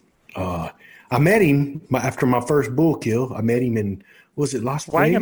Wagon Mountain, yeah. I met you in Wagon Mountain. You were driving the bookmobile, and I met you there, and you got to see my bull. Yeah. He goes, where'd you kill that bull? And I told him yada, yada, and he goes, I've got some friends hunting up there. I said, really? He goes, yeah. I said, who's your friend? He goes, Joe Gilly. I said, get out of here, man. I said, that's my guide. Oh, you're Gilbert. Oh my gosh. It was crazy how we met, right? Yeah. You knew Chav before you knew Chav. I did, yeah. Infamous, right? The elk ninja for sure. And so the next year we're going to hunt, and Joe goes, listen, man, I'm going to have to guide these other guys you're bringing and stuff. He said, I'm going to put you with my brother, Chav, and you guys are going to hunt together. And I was like, oh my gosh, that's got to be a big deal, because Joe's not been without Chav in a very, very long time hunting together. And I think it happened where Joe and Chav got to hunt a few days before we came in. Yeah, we did. Like that. And I got to go with Chav, and we went on this epic journey. And I mean, it was crazy epic. We heard a bull a long way off, and Chav's like, well, we ain't hearing nothing else. So let's go to him. We'll get there when we get there. And we get up there, and it's the first time that I called a bull in for another hunter. And it was Chav, man. I got to call a bull in for Chav. And I'm not talking about no little bull either. I'm talking about a giant. And we got to see two herds collide in the middle of us. Yeah, that was an aha moment for Chav, that hunt too. Oh yeah. Yeah, man. Yeah, for sure. Yeah. For real. And we got him hooked up after that. And but man, I called that bull in to less than 10 yards for him. Yeah. And it was crazy. And the whole time he was coaching me what to say and when to say it. Right. Not because I knew exactly what I was saying, but man, when I had him fired up, he'd just be like, "Go do that again, do that again." And man, I'd do it again, and then he'd say, "Step on him." You know, when that bull would build, I'd cut him off, and man, it was totally epic, man. When this bull come in, and then another one come in from the bottom, I'd already killed a bull, or we would have been done. You know, I mean, we'd have both killed out. What was that aha moment to that, Chav? You remember? Yeah, I was using a mechanical broadhead, and it opened up early, so it didn't penetrate very much. Yeah, 2 inches. Yeah, and then it was in the pocket too, babe. I mean, it was right where it needed to be, just got no penetration. Yeah, and when you're walking straight down a mountain, the GPS is going to read the same distance for a long time. Good God, that's the longest 1.8 miles of my life, son. It was like I felt like I was in. We were up high. We were up high, and we continued to track that elk going up the hill, and that was the longest hike I've ever had going downhill, and with the downfalls. For Chav to say that, crazy. Son, I'm telling you, it was brutal. I mean, when Manano would like to say, when I say it was a hike, that's a mega hike, son. I mean, a mega hike. And, it was something else. What about for you, Chav? Any personal elk hunting moments that are special? There's been a lot of them. I can remember two in particular. One was we were hunting above the cabin where Carl stays, and you called an elk from about a mile away. I could see it coming, and I said, "No, it can't come this far," and it kept coming and coming and coming. And then it held up at about 70 yards. And I saw you draw back, and I go, 70 yards? I said, that's, I can hardly see it. It's way out there. And all of a sudden you release and went, and it looked like the arrow just hung in the air. And then it went whack right in the kill zone. And I remember that being just an amazing shot, I thought. But the one hunt that stands out all the time was our last day hunt. We loaded up our truck. We used to call it Blackie. It was a 1987 Nissan. Yeah, it was an old Nissan. 4x4, yeah. So we loaded it up, and we said, "Well, we'll load it up." I think we bought it for like $1,500 or something. Yeah, something like that. Yeah. So we headed back home, and we said we're going to stop and do one last hunt. And so we hiked probably about a half mile, and then we split up. And this is another aha moment for Joe, where he found out that if he puts on a show, he killed an elk. There was a large group down there, unbeknownst to me, he killed an elk. And then he started to just bugle and bugle and bugle and bugle just to get my attention so I could go over there and help him out. But what he did was he attracted a whole bunch of elk that came by, and a spike stepped about 10 steps in front of me, and I shot it. So when we finally did meet, we had both killed an elk about, a half mile apart maybe? Yeah, probably so. But a good half mile from the truck. So, to carry all that, it took us, I don't know how many hours, but it was a mile round trip. I'm glad you thought it was a half mile, because it was 1 mile, bud, from where we were. It was a ways. Still a long way, man. And then it started raining on us, which kind of helped because it cooled us off a little bit. but gosh, 4 trips, at least 4 trips, a piece to get all that meat back in the truck. But it was like a last second hunt again. And I think that aha moment with Joe was, he figured out, put on a show sometimes when nothing's happening, and the elk will open up. Yeah, that's not the first time that happened, huh? We've had that happen. Yeah. Before, and I think for myself, I've had the privilege of being able to be in the front row seat of seeing every one of you guys take your first animal.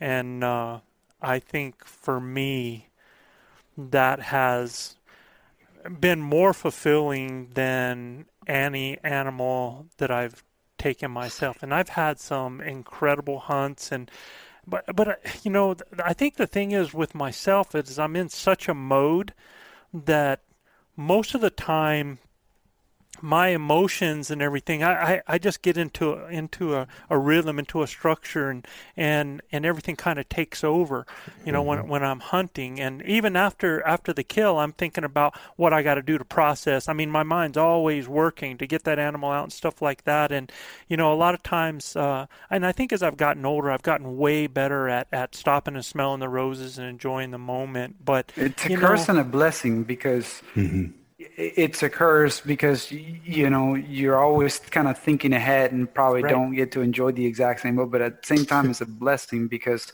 it makes you way more prepared.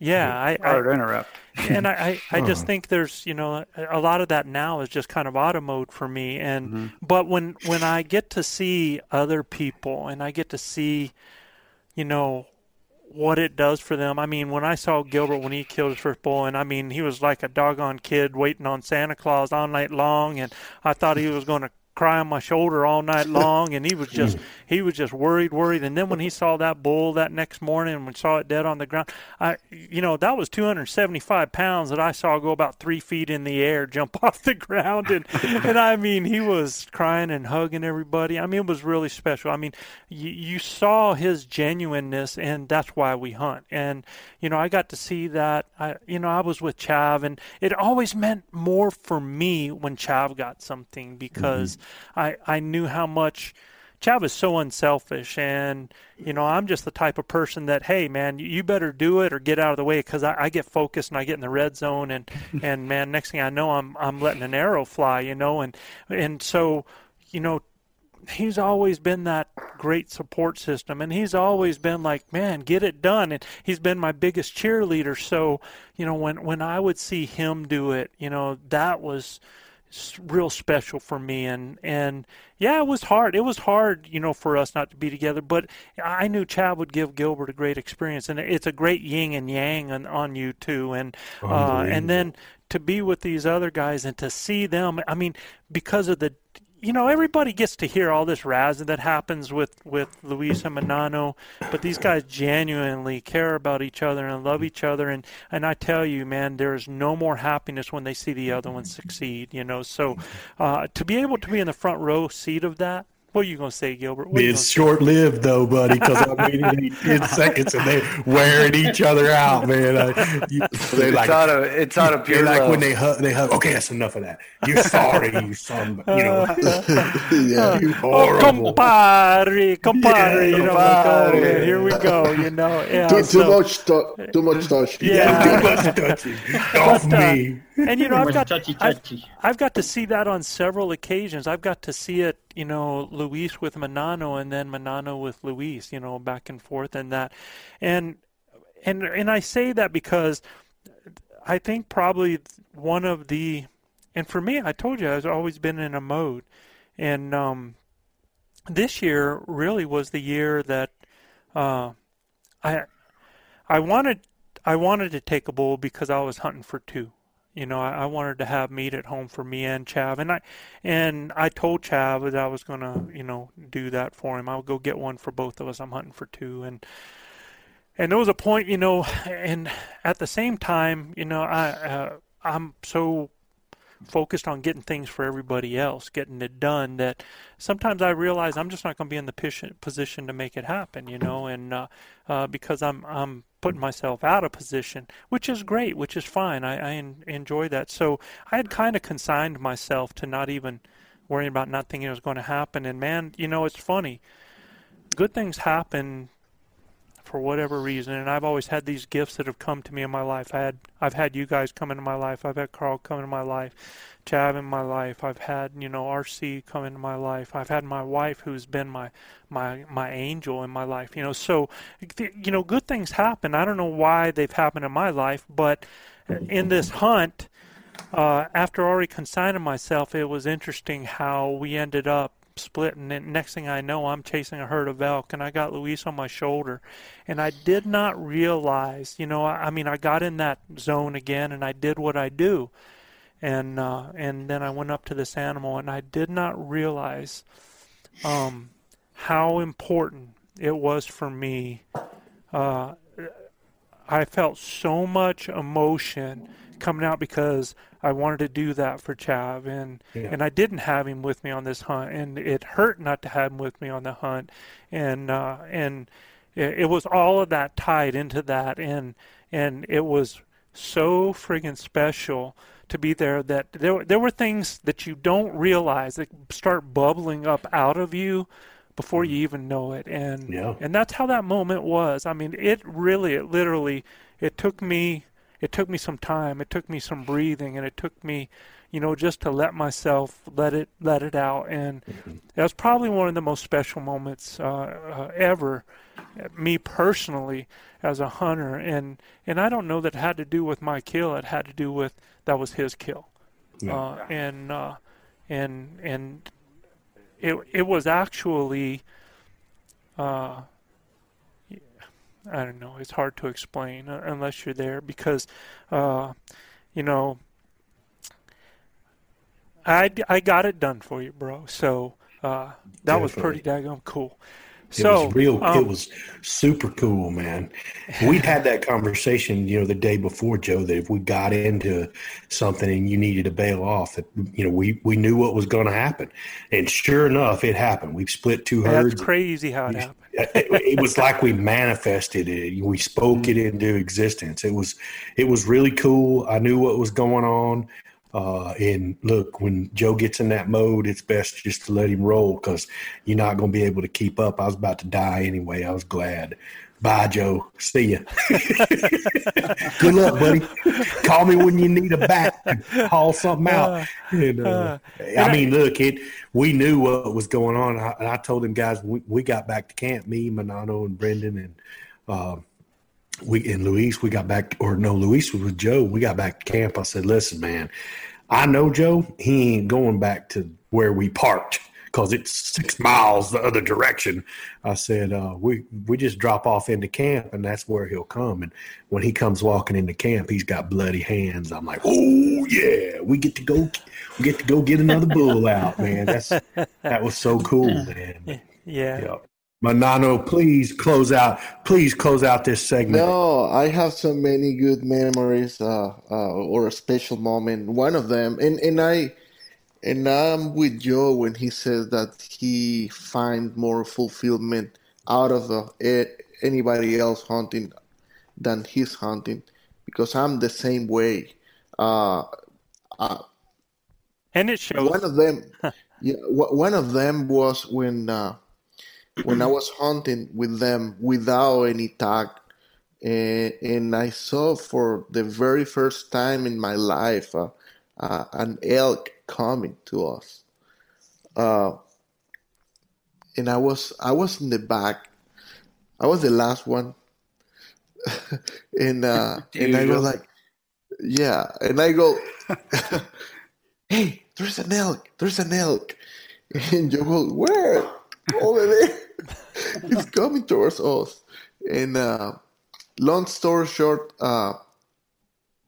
Joe killed that elk in a matter of seconds. Yeah. But before that, he just turned his cap, and I realized, he's gonna kill that thing.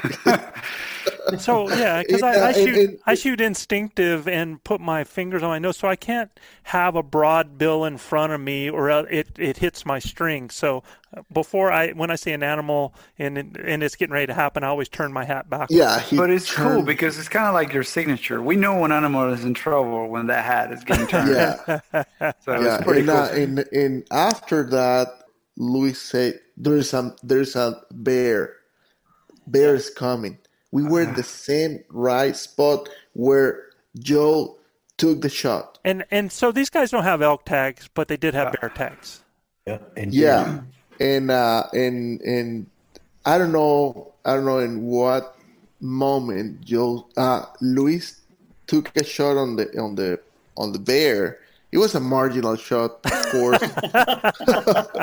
It was. I got proof. I just got proof that it wasn't. Okay, and so Joe said, "Okay, let's Manano, get your bow," because I got my bow on my backpack because I didn't have any tag. Yeah, a bow hunter with a bow strapped in his backpack, not ready to hunt. That's very prepared of you. Thank God I was there to take a shot on that bear for you, you could take a second one at it. You know what? We were elk hunting. Yeah. So I didn't have any tag, so I got my bow and tied on my backpack. It was already dead. No, it wasn't. It wasn't. So Joe said, "Manano, get your bow ready." And as he mentioned it, I just got ready my bow, and that cow called and stopped him. Yeah, he turned around. He started coming towards us slowly. Yeah. You see, it was a marginal shot. No, he was about to die in front of us, and you pushed him away. No, he was about to kill us. He was going to disembowel everybody. Yeah. And I sent a missile, and he was done. Yeah. And, talk about a marginal shot. You even took part of his eye out. That was a great shot. They ended up crisscrossing this bear. Both kill shots. It was a quartering away for Luis from one side, and it was a quartering away for Manano from the other side, and that bear never had a chance. Never had a chance. And honestly, that was one of the most special moments, best moment or representing moment in my life as a hunter, because I believe I got it on video. Joe said I don't know how many years guiding and hunting, and I have never seen in my entire life or never hear another hunter talking about shooting an elk and a bear in the same spot within 10 minutes. 10 minutes. Yeah, yeah, it was crazy. Yeah. So the bear was actually coming into the cow calls. The New Mexico slams an elk, bear, and a turkey, or elk, bear, and a deer all in the same spot. Yeah, that's something, guys. Yeah, that'd be a tough one in the same spot. Yeah, that'd be tough. In the same hunt. So, the same hunt. Yeah. But other than that, and I mean, this is no joke. Every single moment I got out, that's my best moment. I mean, it's hunting. It's for me. It's about fulfilling my tag, but it's just. I don't know if you remember, Joe, the very first time when we got to the top, mm-hmm. I got emotional, man. That was a beautiful moment for me because it was my first time there, and yeah, that spot is a spot. It really gets to you. Yeah, you get to call your wife and stuff like that at that spot too. Yeah. But it was the first time. It was after I realized I got service over there. But talking about good moments for me, to help you out. I got a bunch of them. Even Venezuela, I got a bunch of great moments. But every time I go out around people, among people like you guys, it's a great memory for I agree. me. So that takes us right into the good times, man, because and you guys just throw them in as we go, because I'm going to start it off because they just mentioned it. I mean, we're on that daggum hunt. I have just shot I've just shot a bull, and you know what I'm saying. We're not done yet. We're waiting for the bull to go down. It hasn't gone very far, and Luis was, Joe, you hit that bull right here, and Manano's like, no, you didn't. He hit it right there, and they're like massive arguing right here in the middle of the woods, and I'm like, guys, man. Oh, it's like tending to two guys in the playground sometimes, man. It's just hilarious. But look, I mean, there's been a lot. I mean, that's why we like what we do, because of the fun and crazy times we have at camp and different places. But there was one moment that I have, other than the soles of your shoes coming off, Gilbert, which oh my gosh, dude, it's crazy.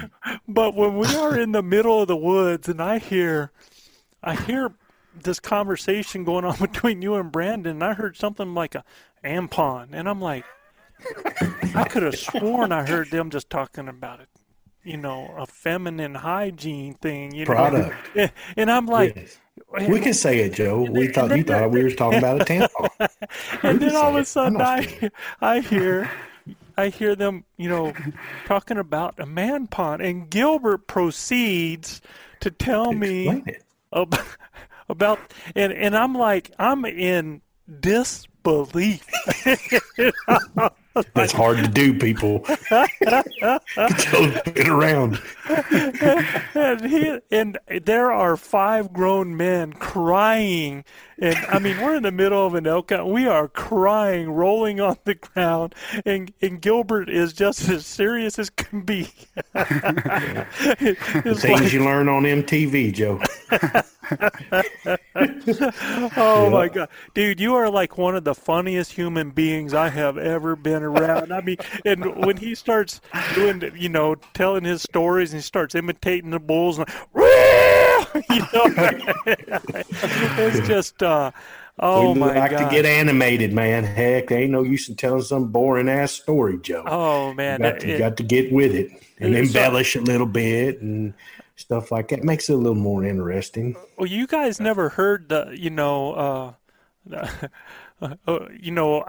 and this wasn't even an antelope. I mean, an elk hunt. This was an antelope hunt, and Chav comes back to me, and Chav tells me, he's like, "Yeah, man, I saw this antelope out there, and he was out in the middle of the prairie, and a lot of times these antelope will let you walk right by them. They'll see you walking, they'll just stand out there, right, because you're walking by them." And Chav kind of realized that, so he said, "Yeah," he said, "so I turned my hat sideways on my head." And started walking a little bit at an angle, and he went from like 100 yards to 80 yards to 7. I don't know how he's telling me this story, how he's got his hat turned and he's walking towards this antelope because this antelope thinks that he's walking away because of the way his hat is turned. And I am just rolling out. I'm like, dude, why don't you just turn your hat around backwards and go straight at him?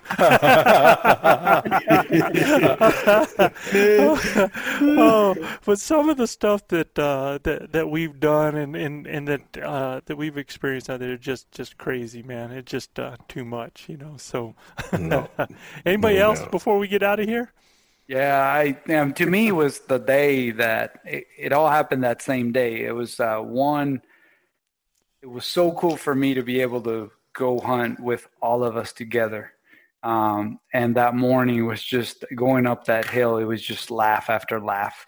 And then, asking Gilbert to camouflage behind that tree. That's the pictures. It's viral now, boys. It's on Instagram. It's on there now. It was so funny, man. It was just that moment. It was so hilarious.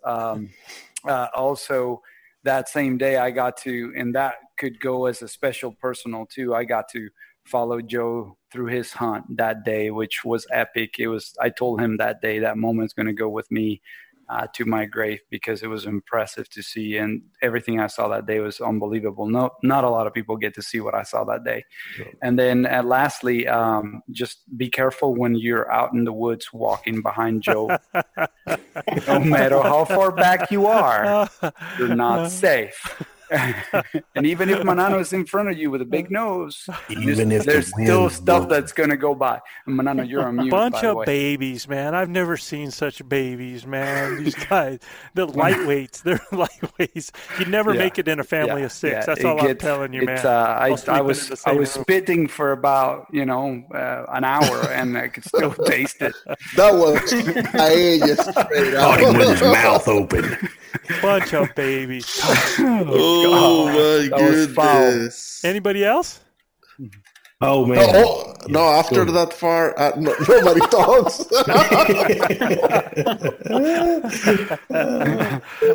That kind of kills the whole buzz, man. Man, look, that for me, we've had, I can't tell you how many great times, man. For me, the hunting with Joe and being able, and Chav, and watching Joe shoot a bull. And I've actually been with Joe where we shot 2 bulls that morning. He killed a bull and I killed a bull. And being able to do that kind of cool stuff and, just be around these guys and learn from them. And I mean, look, they're the coolest dudes in the world. I tell people that all the time. My favorite good times is when we get back from hunting and these guys cook the most amazing dishes you've ever eaten in your life. Like you're supposed to lose weight on an elk hunt. I can't freaking wait on an elk hunt, man.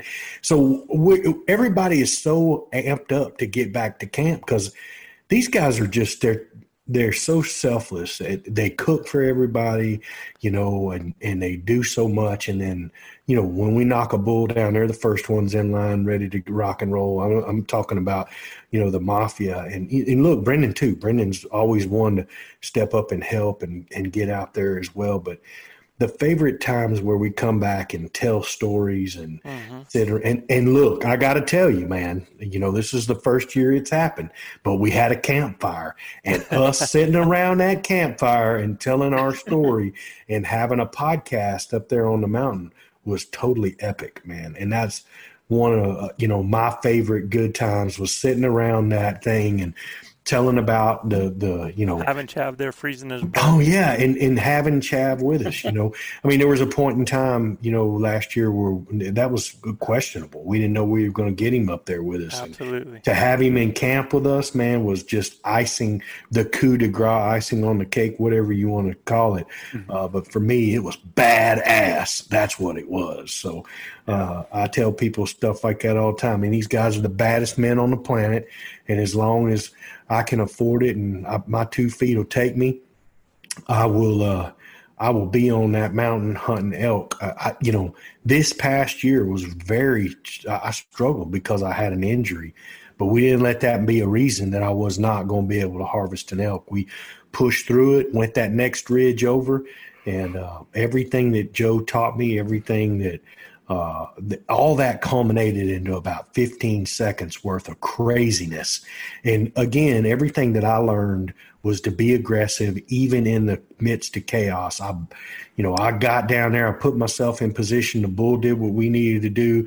I drew the bow, let it go, and the rest was history. Manano caught most of it on video. It was just cool, man. So favorite good times, every time I wake up in the mountains, my favorite good time, man. So, and to be with you guys and share elk camp with the Mafia and the Ninja and WWJGD. I mean, at the end of the day, what else could be better than that, huh? Who will buy my memories? That's an old Willie Nelson song. Oh, yeah. Chav, you want final word, man? Well, like Gilbert said, just being out there with you guys, pretty amazing. When I was at the hospital bed, I wondered if I'd ever be able to get out to the mountains again. And even though it was only one day, it was real special. I even got to hear some bugles that night and saw some elk, and it was pretty amazing. You don't know what you miss until it's taken away, and it was almost taken away, so to speak. So, I had a lot of adventures, and like Manano said, anytime you step out there in the woods, special moment. Don't take it for granted. Amen. Amen. Gilbert, why don't you close this out, man? We'll have to save our mailbox for next time.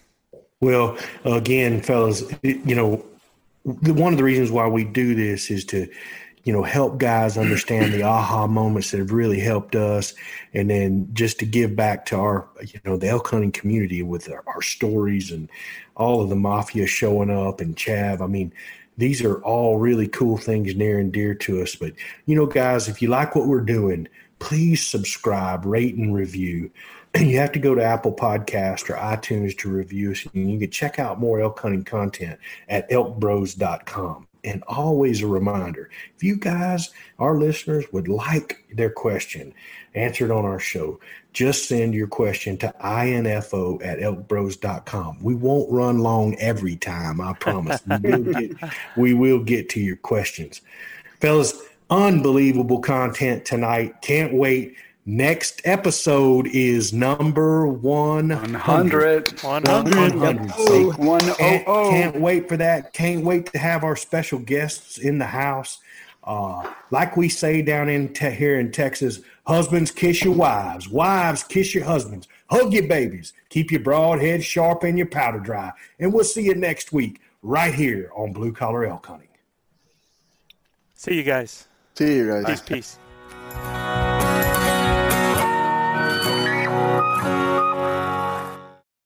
I'm Will Cooper, and you're listening to HuntStand's Make Your Mark podcast on the Waypoint Podcast Network. Stick around as I bring you more stories and interviews from veteran hunters and industry professionals who inspire us all to be better equipped in the woods and in life.